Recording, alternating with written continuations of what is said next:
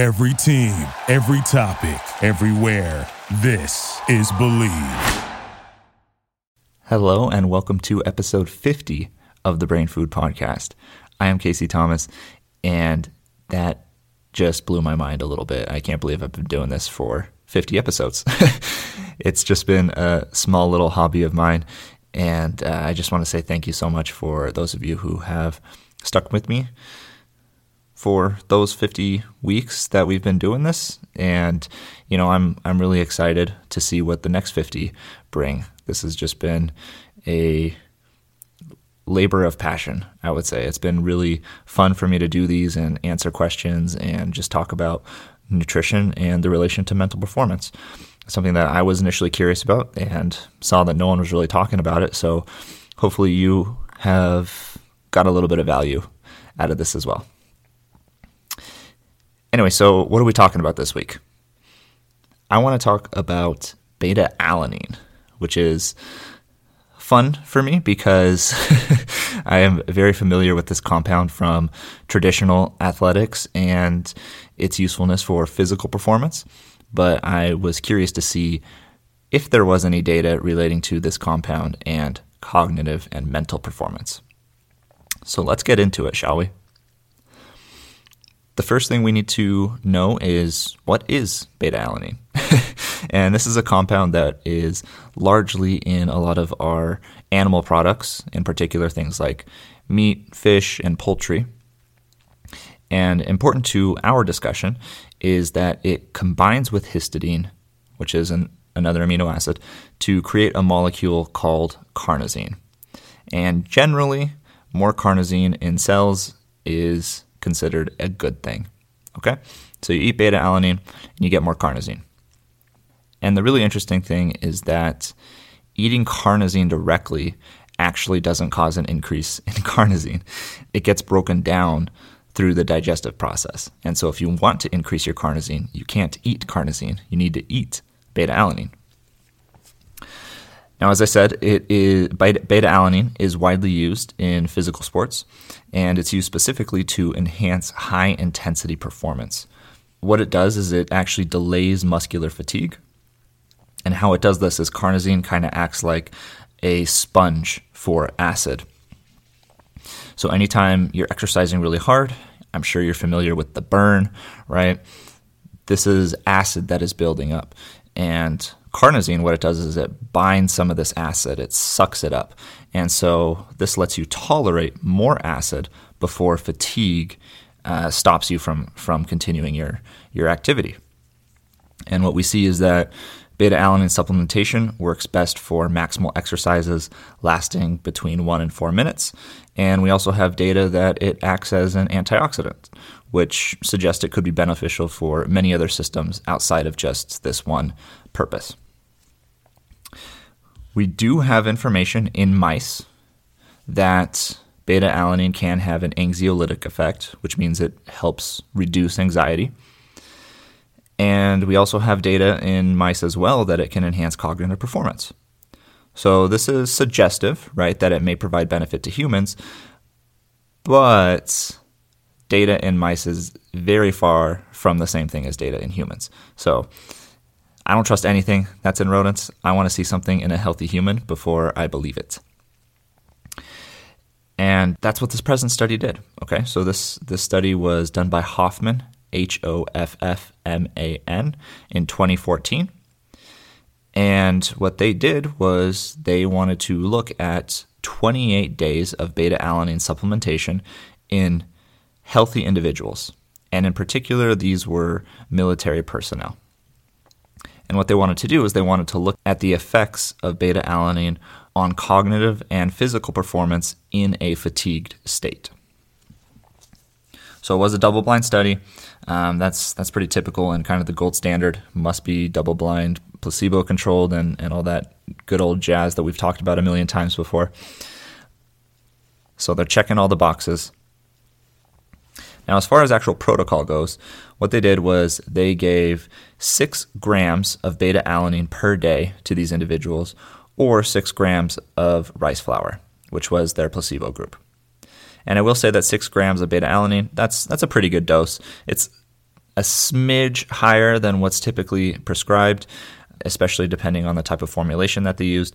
But 6 grams is pretty much right there. So I like this dose, and I like the fact that they're matching it with a placebo that is also 6 grams. And what they did again was they did 28 days of supplementation. And so they had a pre and a post test. So before they took anything and after they took stuff. Now, the interesting thing is how they induced a fatigue state in these military personnel. And you better believe in the military, they know how to make you fatigued. So what they did was they had them do a 4-kilometer run dressed in shorts, t-shirt, and running shoes. So bare bones, right? Then immediately after this 4-kilometer run, they had to perform 5 counter movement jumps. So just like standing and jumping as far as you can. Then they had to put on their operational gear, okay, which weighs quite a bit. And then they had to do a nice sprint, okay, 120-meter sprint. So that's, after all this stuff, now they're sprinting in their gear. And then after the sprint, they had to go to the shooting range and do a 10-shot shooting protocol with their rifle. And during the shooting, they actually planned in a misfire to occur that requires each of these research participants to correct before they can resume shooting. Then after they do their shooting drill, they were asked to do a very basic cognitive task, which in this instance they chose to do a serial 7 subtraction test in order to assess their cognitive function in this fatigue state.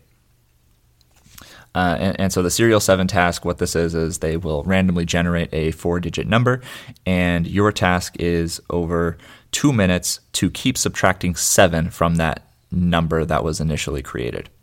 And you keep writing out the new number, and you just keep going down and down and down, and you keep subtracting 7s. So kind of a fun study design. I almost wish I did it. It seems like it just would be a fun thing to do and see how you do, But what actually happened here? So there was no impact on running performance, and there was no impact of beta-alanine on the serial 7 task. Beta-alanine, however, did show improvements in the vertical jump. The beta-alanine group also saw improvements in shooting accuracy, and the beta-alanine group saw reductions in shooting speed. So what can we take from this? What does this all mean? Well, there was improved marksmanship, which is always good, and improved target engagement speed, as well as an overall improvement in psychomotor ability under the fatigue conditions. So this could be beneficial for some people. And I'm kind of envisioning, yes, definitely a lot of tactical settings. Okay, so military who has to be thinking well under potentially fatiguing situations. Potentially some esports athletes. I'm thinking of first-person shooter games, right, where it might be a stressful competition. Maybe it's a travel situation where your body is naturally stressed out due to taking a red eye, or maybe you are, at altitude, and that's a new stressor on your body. So any number of fatiguing situations and stressful situations for your body where psychomotor ability is important. I can see that a case can be made for this particular supplement. I do think that this study was underpowered. So the study did do a lot of things right, but I do think that this study was underpowered because there were variables that were as much as 35% different, but they weren't able to detect a statistical significance. So that's pretty clear that the study was underpowered and definitely should be replicated with more research participants. The other thing that I was a little bit displeased with was they only did a serial 7 task. And I think that more research participants, as well as different types of cognitive tasks, would really make this a lot more interesting and potentially a lot more valuable to a lot of normal, healthy people. So my big takeaway, which I kind of said before, is I think it could be useful if you are engaging in cognitive activities while fatigued or stressed. No, you don't have to do the crazy fatiguing protocol here. It might be fun, so maybe go try it out. But I think it would apply to other types of fatigue or stress as well, and I listed out several. I do think more research needs to be done. I think it also has demonstrated quite convincingly that it will help out in physical activity situations. And we saw the improvements in some of the metrics like the counter movement jump. And so if you care about that, if you care about your physical performance, and I think everybody should, right? Everybody should be exercising. We've talked at length in the past about the benefits of physical activity and cognitive function. So that could be reason enough by itself just to consider beta-alanine. And so I do think there are some interesting use cases here. So for that reason, I'm moderately positive on beta-alanine as a potential nootropic compound if you are engaging in cognitive tasks under fatigued or stressful situations. And let's be real, I know you have a lot of stress in your life, and maybe you're not getting as much sleep as you need. Okay, so thank you for listening this week.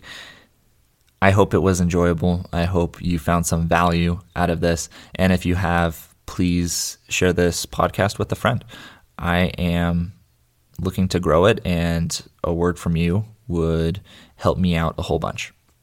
With that, I'm out of here. Take care. Thank you for listening to Believe. You can show support to your host by subscribing to the show and giving us a 5-star rating on your preferred platform. Check us out at Believe.com and search for BLEAV on YouTube.